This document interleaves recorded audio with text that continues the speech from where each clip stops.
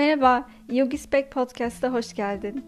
Bu bölümde bir konuğumuz var. İlk defa yalnız değilim.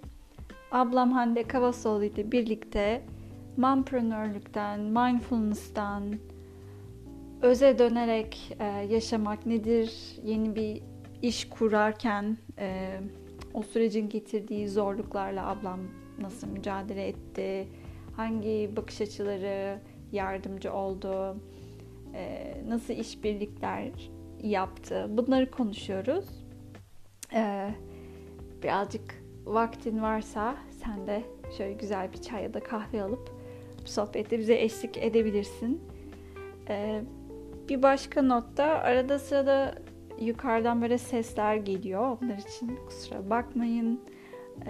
Onları duyabilirsiniz. Arada sanki böyle mobilya hareket ettiriyorlarmış gibi sesler geliyor. Onları çok çıkartamadım. Ama ileride daha iyi bir mikrofona geçtiğimde umarım o sesleri kesmiş olacağız. İlk kez bir konukla birlikte böyle bir bölüm kaydetmiş olduk. Yine de zevk alacağınızı düşünüyorum. Güzel bir sohbet oldu. Buradan tekrar çok çok teşekkür ederim ablama. Birlikte vakit geçirdik. Süperdi. Daha fazla konuşmadan umarım keyif alırsınız. Görüşmek üzere. Nasılsın tatlım? Çok iyi hissediyorum kendimi bugün. Yanımda kahvem var. Seninle sohbet ediyorum. Daha ne istediğim gayet mutlu ve keyifliyim şu anda. Evet, bu aralar en çok ne için heyecanlısın? Sana böyle bir soru sorayım. Bir hayat değişikliği karar verdik ailece ve ülke değiştiriyoruz. İngiltere'ye taşınma kararı aldık. O yüzden hani bunu da bir ay içinde yapacak olmak oldukça heyecanlandırıyor.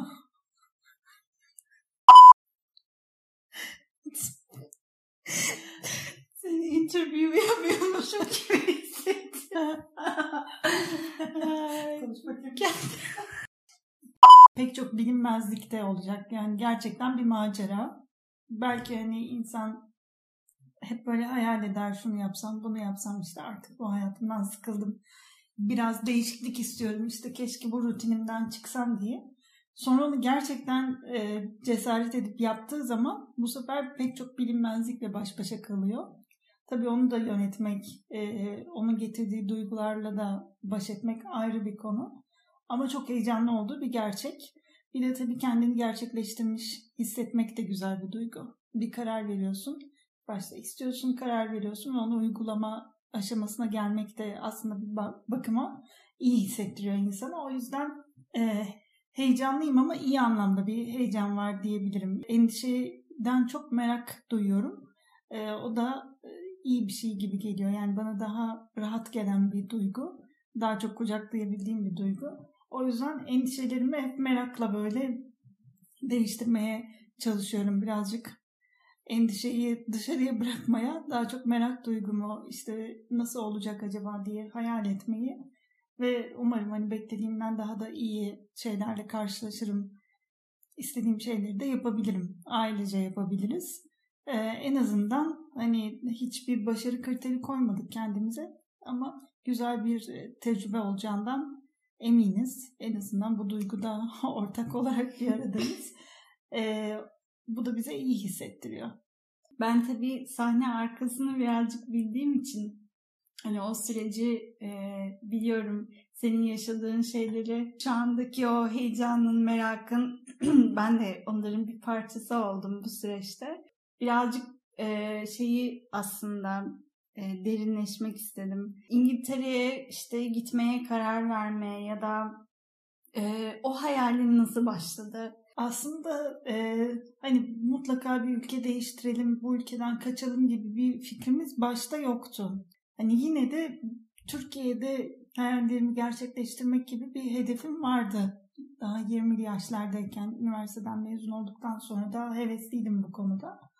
Biraz buradaki çalışma hayatı ve ondan sonra ülkenin girdiği işte politik ve ekonomik durumun açmazları ve tabii üstüne 2 yıl önce işte çocuk sahibi olduktan sonraki bizim hayata bakış açımız çok etkiledi diyebilirim. Birazcık da hızlandırdı. Yurt dışında tecrübe elde etmenin, orada yaşamanın, farklı kültür tanıyıp adapte olabiliyor musun ona bakabilmenin ve hani kendi sınırlarının biraz konfor alanının dışına çıkıp sınırlarını esnetmenin aslında ne kadar faydalı bir süreç olduğunu zaten kendi ailemde görmüştüm. Hani bu benim için denemek istediğim bir şeydi kesinlikle. Çünkü tatile gitmek gibi olmuyor ya da böyle hani kısa süreli 3 ay 4 ay kalmış gibi olmuyor bir yerde gerçekten yerleşme kararı vermek. Biraz işte aslında en fazla diyeyim tabii ülkedeki etmenlerin dışında insanın çocuğunun olması çok etkileyici oluyor. Ona daha farklı imkanlar sunabilmek, biraz daha açık görüşlü olabilmesi için onu küçük yaşlarda teşvik edecek bir ortam sağlayabilme motivasyonumuz kararımızı daha hızlı verdirtirdi. Her zaman bir girişimci ruhu olmuştur içimde. Yani onu çok da durdurabildiğimi söyleyemeyeceğim. Her zaman bir fikir ve bu fikri nasıl hayata geçirebilirim düşünceleriyle hep bir çalkalanır aklım. Kurumsal hayatta birazcık kendimi dizginlediğim için ve kurumsal hayat Türkiye'de özellikle beklentisi çok yüksek bir alan olduğu için insan hani ikisini birden hani bunu da boş zamanımda yaparım, bunu da düşünürüm gibi bir şey mümkün olmuyor. Bunu görmüş oldum ilk başta. Çünkü gerçekten tamamıyla hani insan bütün hayatını ona göre organize etmesi bekleniyor ve ancak öyle bir aslında başarı kriteri oluşup işte onu üstesinden gelmiş oluyorsun. O zorlayıcı oldu benim için. Yani ben daha çok kendi fikirlerimi hayata nasıl geçirebilirim? Kurumsal hayatın tabii ki çok bana kattığı şey oldu.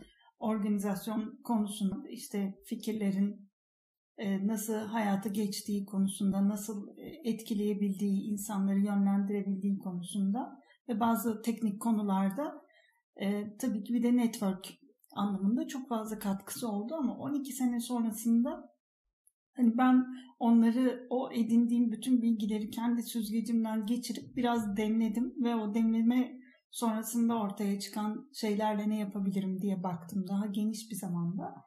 O zaman hani bu açıda bana çok güzel bir odak noktası sundu. Yani ona iyi bir hayat sunabilme isteği o kadar kuvvetli oluyor ki anne olduktan sonra. Hep bu motivasyonla hani işimi ona nasıl adapte edebilirim? Ben işimi çok mutlu olarak nasıl yapabilirim? Nasıl sevdiğim bir şeyi ama işte hiçbir canlıya da zarar vermeden, işte doğayı da içine alarak doğayla ilgili de bir şeyler yapabileceğim ama kendi bilgi birikimimi de kullanabileceğim neler yapabilirim diye düşünürken oluştu. Biliyorum yeni işbirlikleri yaptım bu süreçte. Onlardan biraz bahsetmek ister misin? Evet çok isterim. Burada benim de Koç Üniversitesi'nde direktörüm olan bunun vasıtasıyla tanıştığım Göknil aslında benim hem ilham kaynağı oldu hem de ben de bir parça ona destek olabildiysem ne mutlu bana. Ben Koç Holding'den ayrıldıktan sonra Göknil'le bizi tanıştırdı ve biz aslında ne kadar da benzer amaçlarla hareket ettiğimizi görmüş olduk birlikte tanıştıktan sonra ve onun da aslında tam pandeminin başında hayata geçirdiği Giyi isminde bir markası var. Sürdürülebilir ve döngüsel ekonomi odaklı çalıştığı bir marka. İkinci koleksiyonunu da bu sene çıkarttı. Daha çok elbise odaklıydı ilk koleksiyonu. İkinci koleksiyonda farklı parçalarla aslında bir kadının her şekilde işte farklı kendi stiliyle dizayn edebileceği, farklı zamanlarda giyebileceği, mevsimsiz, rengarenk kendini bulabileceği elbiseler tasarlamıştı. Onun da işte bir ilham kaynağı bildiğim kadarıyla. Bunlar beni çok etkiledi ve Göknil'le çalışmaya başladık. Ben de iletişim ekibinde yer almaya başladım. Ve işte nasıl daha fazla insana ulaştırabiliriz, sosyal medya iletişiminde neleri kullanabiliriz, hangi konuyu ön plana çıkartabiliriz. Bunları her hafta toplantılarımızda konuşa aynı zamanda ben de kendi iş fikrimi Göknil'e açtım ve aslında bir parça benim mentorum olmuş oldu. Bu çok besleyici bir işbirliği oldu benim için. Çünkü onun çektiği zorlukları görünce veya işte giyi için bir içerik üretirken okuduğum şeyler bana yine başka kapılar açtı. Başka perspektiflerden bakmaya başladım. Yani elime ben bir hamur almıştım. Bu hamuru öğrendiklerimle, çünkü vakit de ayırabildiğim için her ne kadar evet Ozan hayatımın büyük bir kısmını kapsasa da ve özel olarak yorucu bir iş annelik. Çünkü ben bakıyorum, ben ilgileniyorum. Ama zihnim müsait bunları düşünmeye. Bence en büyük etken bu. Bu her zaman yapabilirim. Yani ona yemeğini yedirirken de, parkta oyun oynarken de çok uzak olmadığı için konu zihnimde bunları sürekli yoğura. Şimdi birazcık daha somutlaştırdım. Farklı insanlarla görüşüyorum. Dediğim gibi hedefimde çocuk ve belki de hani bebek koleksiyonunu da kapsayacak şekilde bir koleksiyon oluşturmak. Hani bunu organik pamuk olması belki de şart değil. Biraz daha aslında şu anda tekstil endüstrisinin o kadar fazla ürettiği parça var ki o parçaların geri dönüşümüyle elde edilmiş ipliklerden, ki bunu yapan özellikle Avrupa'da, Portekiz'de, İspanya'da çok iyi markalar var. O ipliklerle ne yapabilirim? Oradan bir koleksiyon çıkarabilir miyim? Tabii ki arkasında yine bu mantalite olacak. Yani yine döngüsel olması çok önemli benim için. Sürdürülebilir olması önemli. Yani esasında işte Göknil'in de bana söylediği bir şey vardı. Sürdürülebilirlik amacıyla kurulan bir işletmenin de para da kazanabileceğini kanıtlamak aslında onun yapmaya çalıştığı şeydi. Çünkü hep bakılan şey aslında bir işletme para kazanmalıdır. Hani bunu ne pahasına olursa olsun yapmalıdır. Bu artık geçerliliğini yitiriyor. Biz evet işletmeler para kazanıyor ama bunu hangi bedelleri ödeyerek yapıyor? Bu sorgulandığı için dünyada şimdi olan bir işletmeyi, olan bir biznesi sürdürülebilir hale getirmenin dışında sürdürülebilirlik odağında kurulan yeni bir işin nasıl işlemesi gerektiği ve o işlevini yerine getirirken de kuran kişiye de birlikte çalışan kişilere de para da kazandırabildiğini aslında ispat etmek üzere şu anda pek çok bu alanda çalışan marka uğraşıyor. Onlara örnek alıyorum. Özellikle işte Danimarka bu konuda çok öncülük yapıyor. İşte sadece bir kıyafet bir sezon giyilsin sonra bitsin. Hani çocuklar için de yetişkinler için de aynı şey geçerli. Ama belki hani kiralama metodu. İşte farklı şekillerde bunu uygulayan işte çok iyi bir jean markası da var. Amsterdam'da Mud Jeans diye. Bunlar evet başarılı olmuşlar ve işliyor gerçekten. Sadece tüketicilerin de ve onları destekleyen bütün aslında paydaşların da buna inanıyor ve destekleyici şekilde hareket ediyor olmaları çok önemli. Biraz aslında bütün ekosistemin yapmaya çalıştığı şey de bu. Yani benim girmek istediğim ekosistem de aslında burada önem kazanıyor.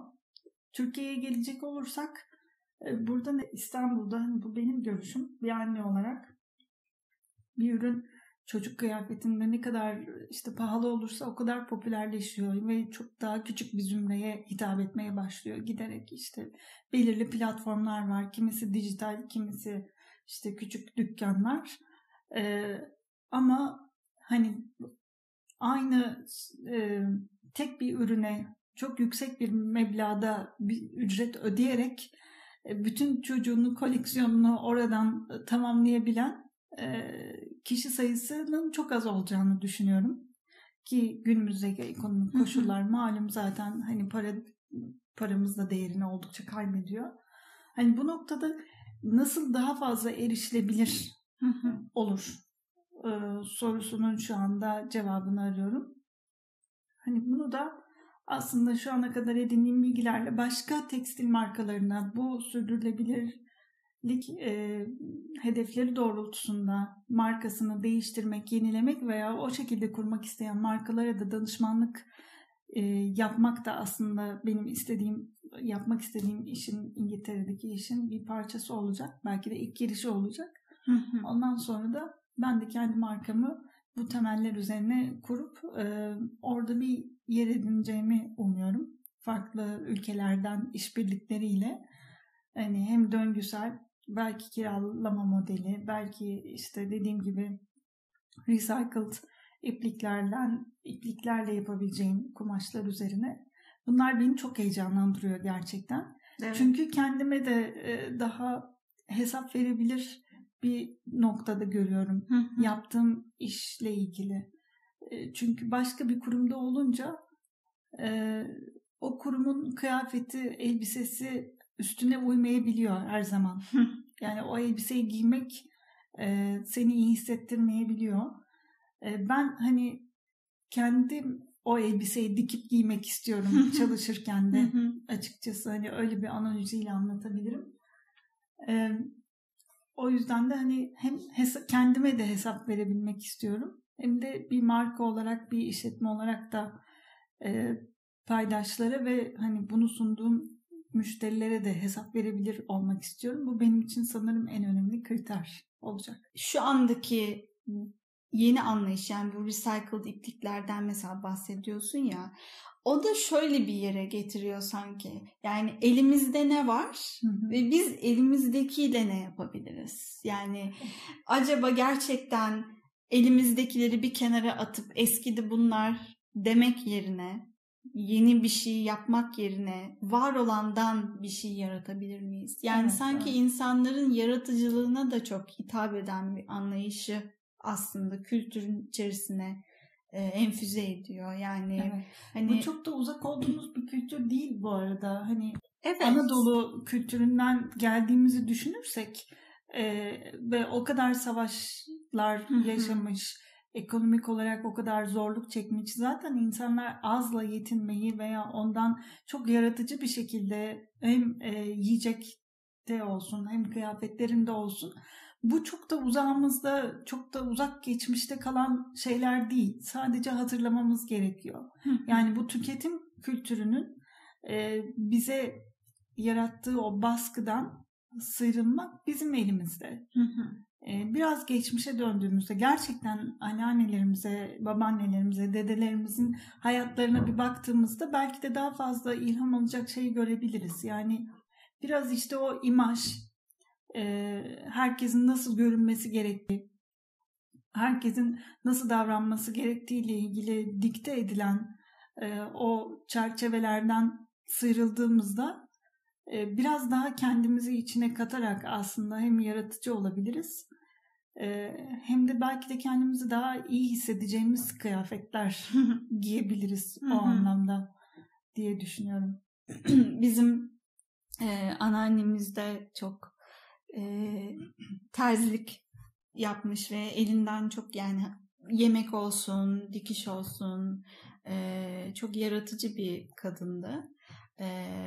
Dolayısıyla onun bizim üzerimizdeki etkisi de bu anlamda. Hani bir şeyleri yoktan var etme konusunda sanırım anneannemin yeri çok ayrıdır bizim ailemizde ve aynı şekilde annemin de babamın da hatta.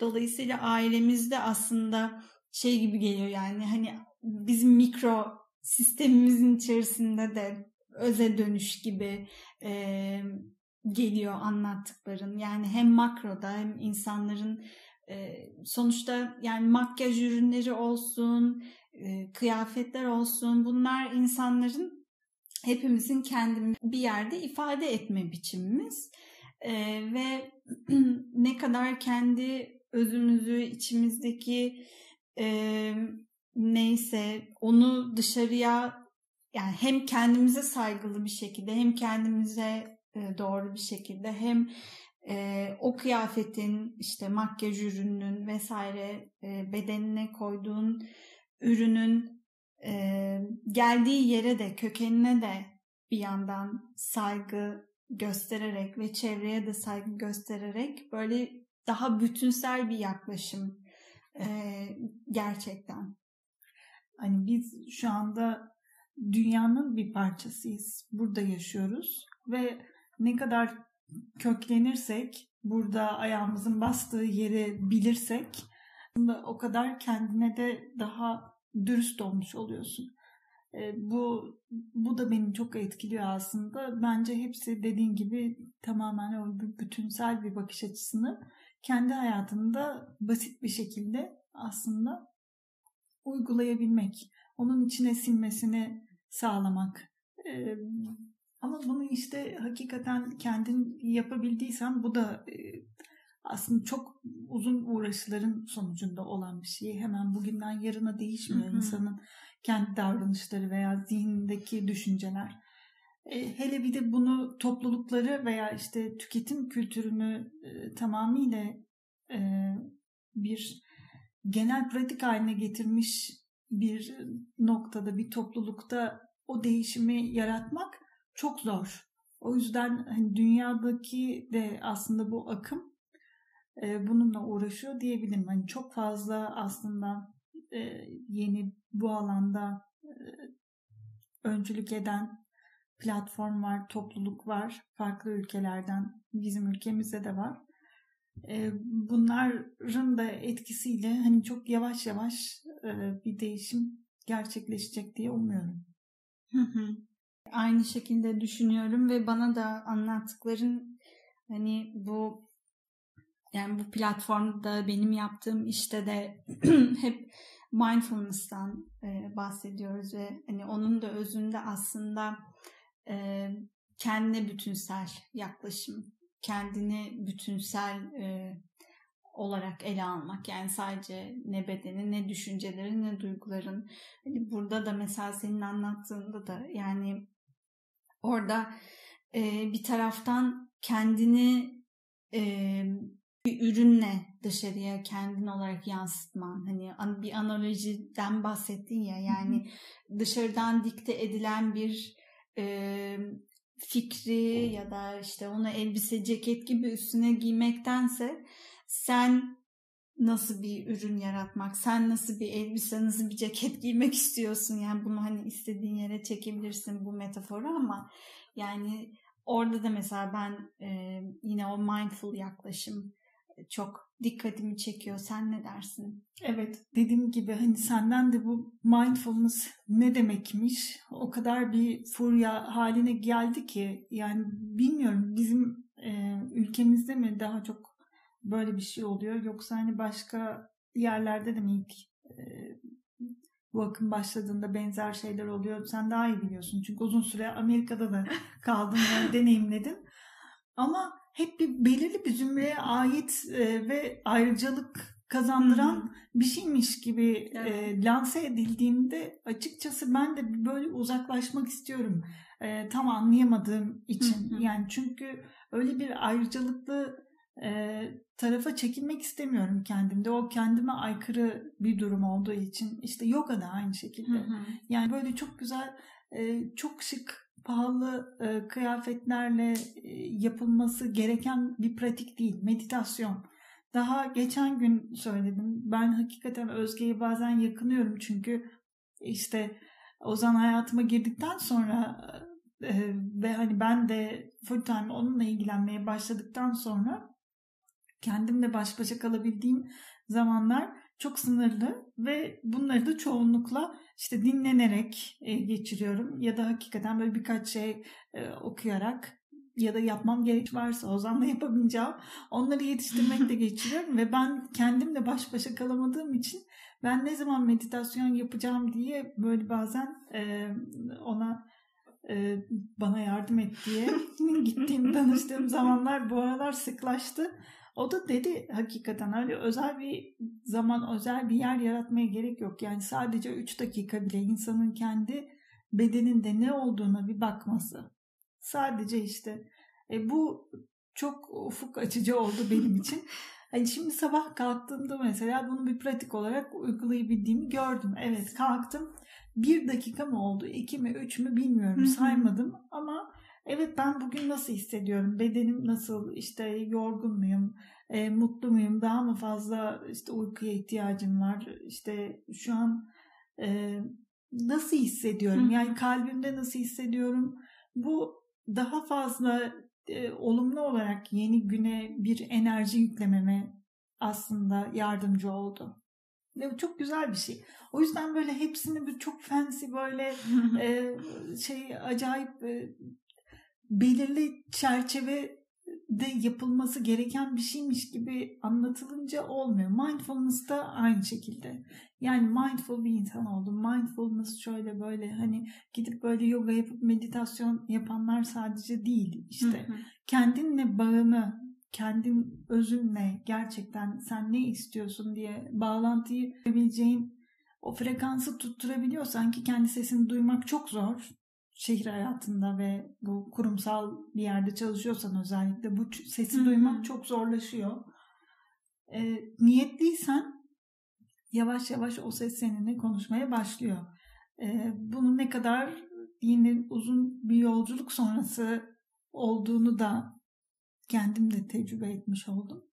O yüzden de olduğum noktadan gayet mutluyum. Ama hakikaten yani bütün aslında sistem, işte buradaki dünyadaki yaşamımız bununla ilgili. Yani mindfulness hakikaten çok basit ve çok öz bir teknik de demek istemiyorum. Hani onu basitleştirmemek için, ama çok yaşadığımız her şeyin özünde olan bir şey.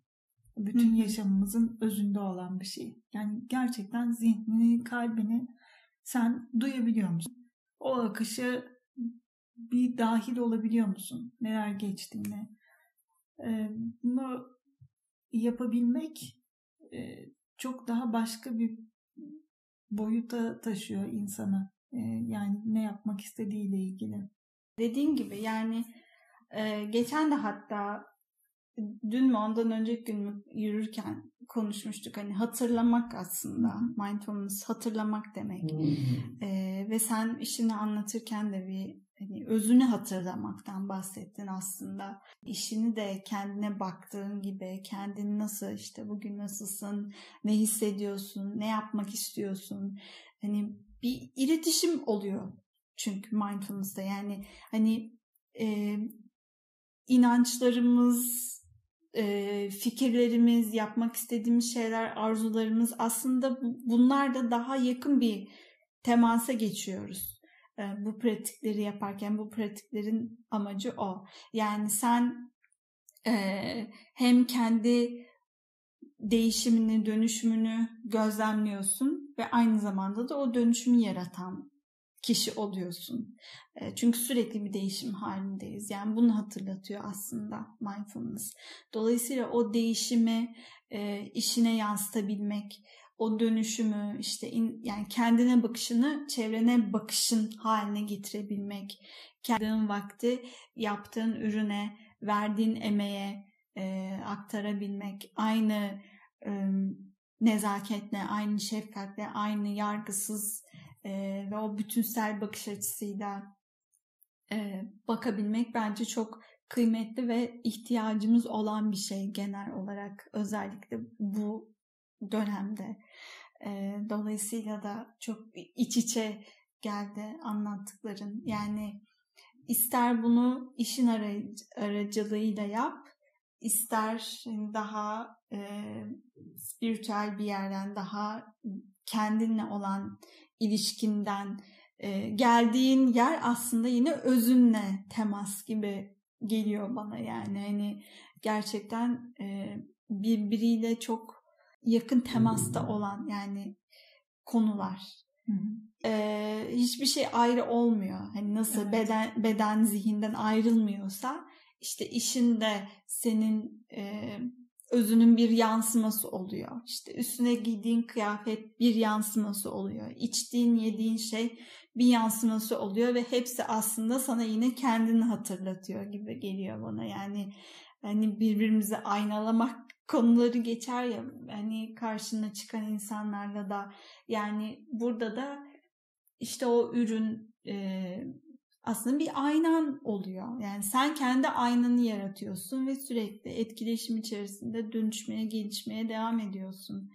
Bu çok böyle beni mutlu hissettiriyor bu şekilde düşünmek. Benim için de aynı süreci işte senin bana sağlamış olduğun o lensin yardımıyla görebilmek çok iyi hissettirdi. O zaman insan hani yapar düşünür, ay hiçbir şey yapmadım ki, işte bunca zaman ne yaptım ki gibi. Evet, çok şey yaptım. Yani kendisiyle, zihniyle, duygularıyla insanın hani bir karşılaşması, bir tanıması onları ve onların neden ortaya çıktığını bir kendi içinde sorgulaması bile çok büyük bir iş aslında. Çok büyük bir emek gerektiriyor. O yüzden bunun da evet, ben nereden nereye gelmişim, bu duyguyu da hissettirmesi güzel bir şey. Bence insanın özüne dönmesi. Çünkü yoksa yani hayat evet hiçbir zaman çok kolay değil, ya da böyle çok meditasyon yapanlar çok muhteşem, %100 mutlu, her anını mutlu geçiren insanlar olmuyor. O da bir yanılgı. Yani o da empoze edilmeye çalışılıyor bana kalırsa. Meditasyon yap, iş hayat dengen müthiş olsun. Böyle bir şey yok. Yani hiçbir şeyin sihirli bir iksiri yok. Her şey emek istiyor. Kendinle ilgili çalışmada emek istiyor. Dışarıya yansıttığın şey, ürettiğin şeyin de daha iyi olması için yine bir emek harcaman gerekiyor. Onu harcamaya niyetli misin? Yani başlangıç sorusu birazcık da bu. Yani ben kendime bunu yapacağım ilk başta. Başkasından ziyade kendime yapınca zaten o yayılacak diye insanın o inançla hareket etmesi çok önemli diye düşünüyorum. Çünkü o seni hayatının geri kalan kısmına taşıyacak da bir soru gibi geliyor. Yani o kadar güçlü bir soru. Çünkü o soruya vereceğin cevapla birlikte yapmak istediğin şeyleri planlayacaksın, düşüneceksin, gerekli insanlarla konuşacaksın. Yani o soru çok güçlü gerçekten. Benim sana bir sorum var. Heyecanlandın mı? Mesela kendini sıkışmış hisseden, bu belki birazcık giydiği elbiseler dar gelen ve belki kendi işine atılmak isteyen, yeni bir maceraya atılmak isteyen kişilere ne tavsiye edersin bu süreçte? Gerçekten kendileriyle bir zaman geçirmeleri gerekiyor. Ben neye önem veriyorum bu hayatta, beni mutlu ve iyi hissettiren, yüzüme gerçekten bir tebessüm koyan şeyler neler? Mutlaka işleriyle ilgili olmak zorunda değil. Hayatla ilgili ne mutlu ediyor? Bu mutluluk veren şeyden para kazanabilir miyim? Para kazanması gerekiyorsa tabii. Herkesin de gerekmiyor olabilir hayatta. Herkesin farklı bir sosyoekonomik düzeyi var. Şu anda bir edinimi var. Bir kazancı var. Hani benim ya da bu mutluluk için ne yapmam gerekiyor? Diyorum, benim gerçekten bir miktar para kazanmam gerekiyordu ve ben bunun üretim modelini o yüzden düşündüm açıkçası. Hani sadece oturup kendi kendime bir şeyler üretmek değil, bundan aynı zamanda bir kazanım elde etmek için kurguladım. Çünkü buna ihtiyacım var. Yani hayatımı idame ettirebilmek için şu anki düzende. Böyle bir şeye ihtiyaçları varsa, ne kadar ihtiyaçları var ve bu onlara tebessüm ettiren bütün olguların bütünüyle nasıl yapabilirler? Yani birazcık aslında çok bambaşka şeylerden insan ilham alıyor. Mutlaka böyle hani bu işi başarmış kişilerin tabii ki tecrübeleri çok önemli, ama bilinen yolların da dışına çıkmak aslında biraz üzerine zaman harcamak, biraz düşünme zamanı harcamak gerekiyor bence. Yani böyle çok hızlı olacak şeyler değil. Biliyorum ki kurumsal hayattan geldim ve ben de çok sabırsız bir insanım. Hemen bir şeyi düşünmeye başlayınca akşamına o problemin çözümüne ulaşmak istiyorum. Gerçekten öyle bir dürtüm var.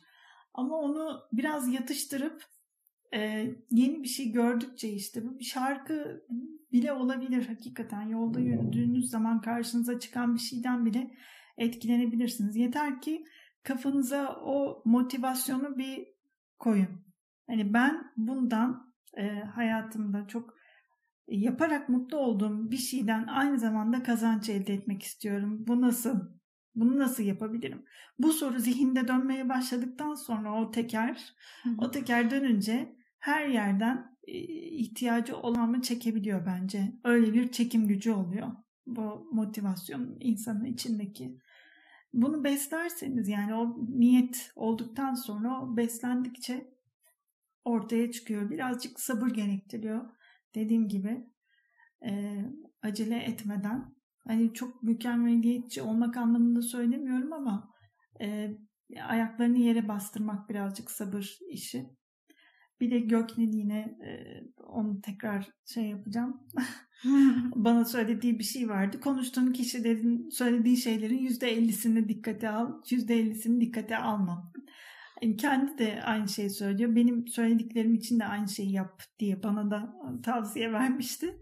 Hakikaten öyle. Herkesin söylediğiyle sizin düşünceniz, aklınızdaki veya onu aktarım biçiminiz çok uyuşmayabilir. O yüzden herkesin de ufak tefek işinize yarayacak şeyleri bence önemli ki ben de öyle yaptım. Bazı şeyleri kapattım gerçekten. Hani bir öz oluşturduktan sonra o özün bozulmasına çok müsaade etmedim.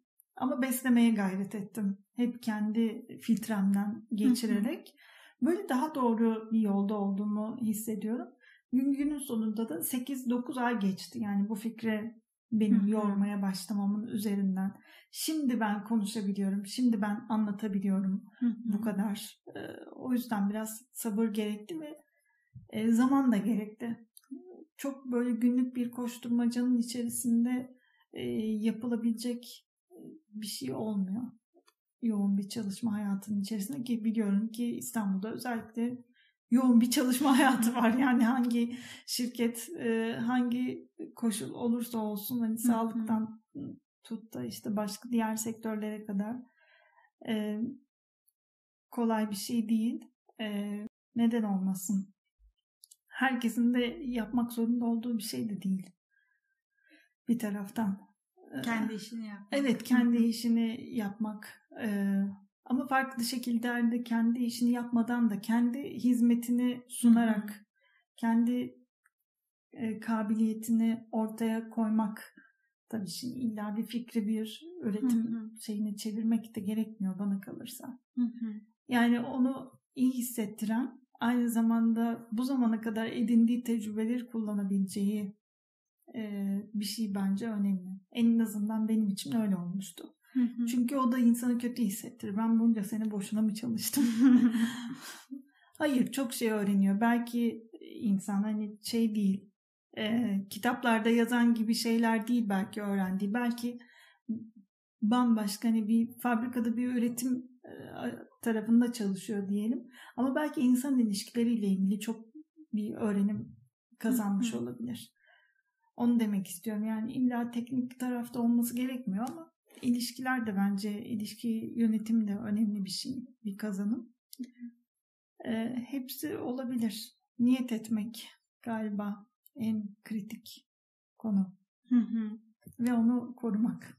Güzel anlattın. Senin anlattıklarının hepsini böyle yaptığın screenshot gibi gözümün önüne geldi. Senin o süreçte kendine zaman vermek, seni mutlu eden şeyler ne? Neden zevk alıyorsun? Ve bunu illa para kazanmak için yapmak zorunda değilsin. Yani hani onu mesela o baskıyı ya da o kriteri formülden çıkarıp beni ne mutlu ediyor, yüzümü ne gülümsetiyor, nasıl Nereye çekiliyorum? Güzel sorular ve oradan yavaş yavaş zamanla yolun kendini sana göstermesi gibi diyebilir miyiz? Evet. Para kazanma kriteri dediğin gibi önemli bir unsur. Onu formülden çıkarıp bir düşünmek, esas özünü hissetmek istiyorsa herkes, hani para kazanmak zorunda olmasam ben neyi yapmaktan çok mutlu olurdum, hiç anlamazdım zamanın geçtiğini, böyle içim kıpır kıpır olurdu denilerek bir yolu var. Yani hepsinin bir yolu var eminim. Hiçbir şey çözümsüz ya da böyle bir hani loophole denir ya, öyle bir şey de değil. Yani bunların hepsi aslında bizim öğrenip sonra içine düştüğümüz çukurlar gibi oluyor. Yani ben bu stresten nasıl kurtulacağım, işte bu mümkün, işte şu olmaz, bu olmaz, ya da Allah, işte bir annesin, işte çalışmazsan kurumsal bir yerde nasıl para kazanacaksın, çocuk bu okula nasıl gidecek, hele özel okullar ne kadar pahalı, bittin yandın demek. Bu baskılardan arındırmak için işte insanın zaten kendiyle zaman geçirmesi gerekiyor.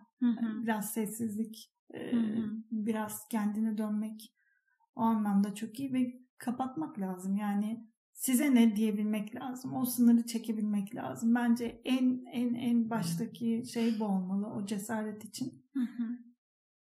Yani o kişinin hayatı, ona bağlı olan başka hayatlar varsa, tabii bir aileyse bunu aile olarak da birlikte değerlendirmek önemli.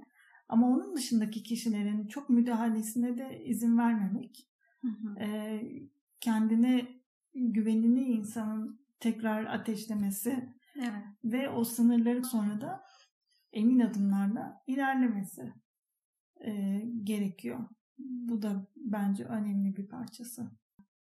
Yani kendi iç sesine güvenmek de ayrı bir yolculuk. Yani konu ne olursa olsun, bu yapmak istediğin iş olabilir, başka bir şey olabilir, sağlıkla ilgili bir şey olabilir, ama benim de inandığım, yani en önemli şeylerden bir tanesi, konu ne olursa olsun, ilk önce kendi iç sesine güvenebilmek ve kendi kararını senin için en doğru şekilde alabileceğine güvenmek ve adımı atmak.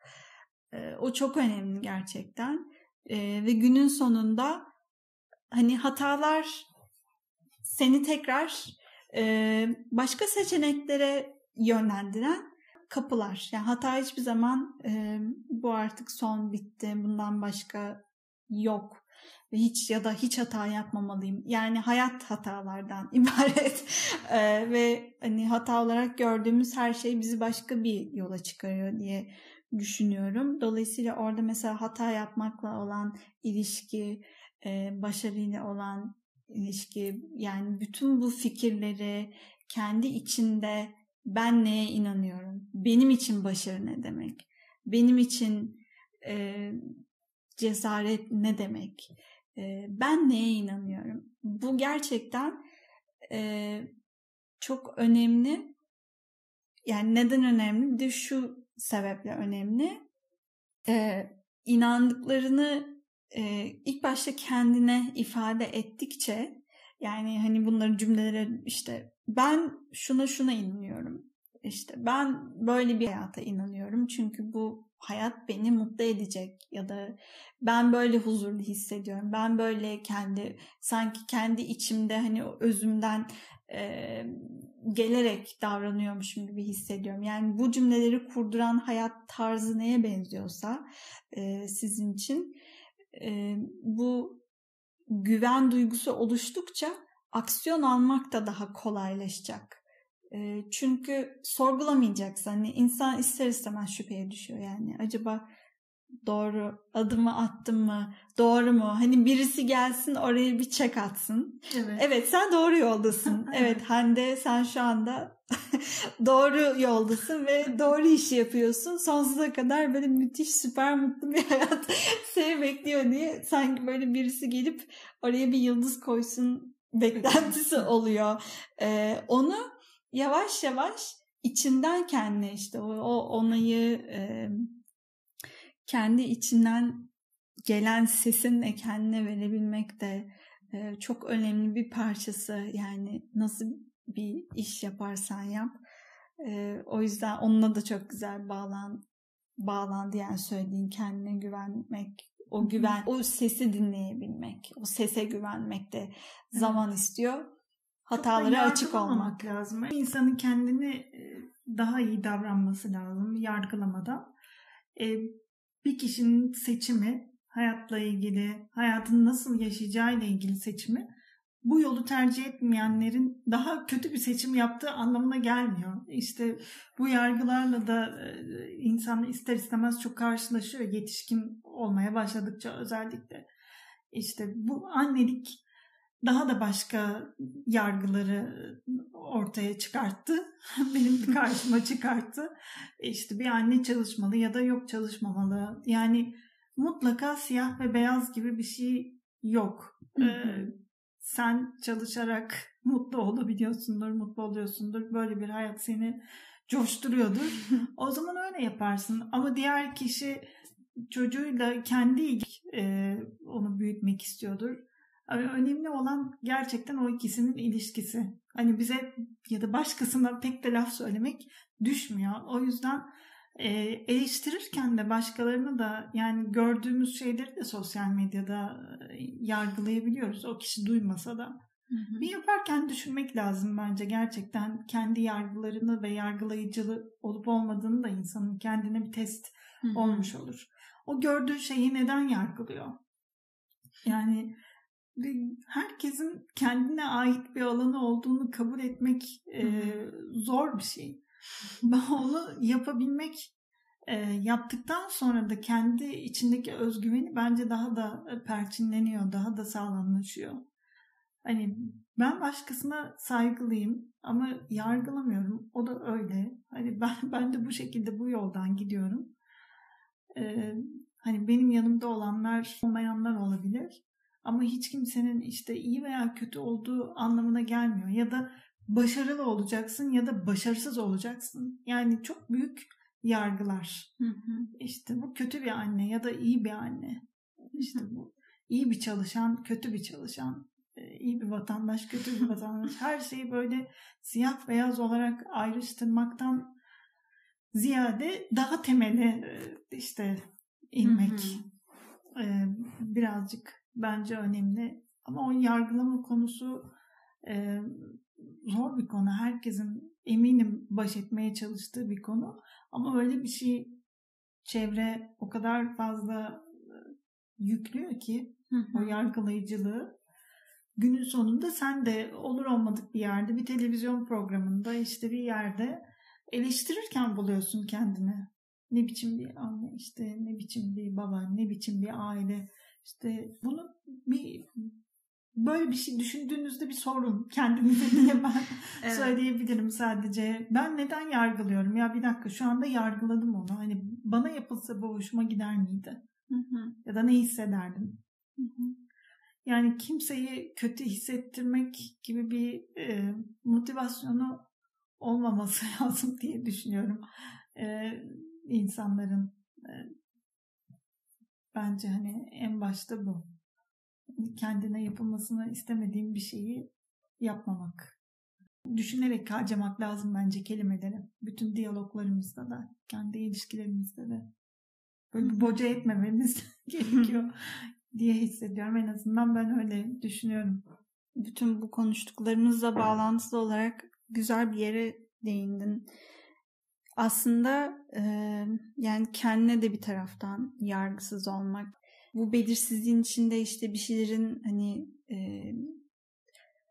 hareket etmesine işte çalışıyorsun. Yani yeni bir iş yaparken ya da kendini tanırken hani benim de hani çok yakın şeyler. Benim de hala içinden geçtiğim konular bunlar. Bir şeyleri oturtmaya, bir şeylerin bazı kararlar veriyorsun. Bir şeyleri böyle bir nasıl denir? Tekerleri döndürebilmek için yani yaptığın şey neyse. Ve orada ister istemez hem dışarıdan hem içeriden eleştirel seslere maruz kalıyoruz hepimiz. Hayatın bir parçası.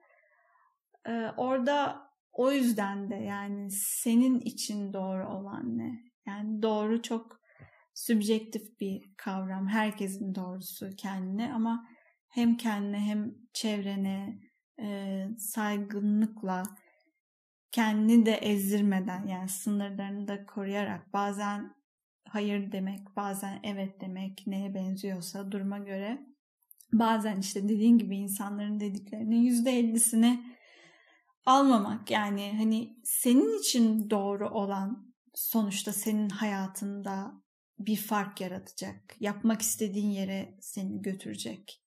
Yani bu hayatı sen yaşıyorsun, işte Ayşe yaşıyor senin yerine.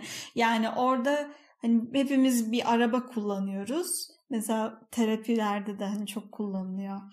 Mesela otobüstesin ve hani arkadan, yani sen şoför koltuğundasın, otobüsü sen kullanıyorsun mesela. Arkadan bir sürü ses geliyor.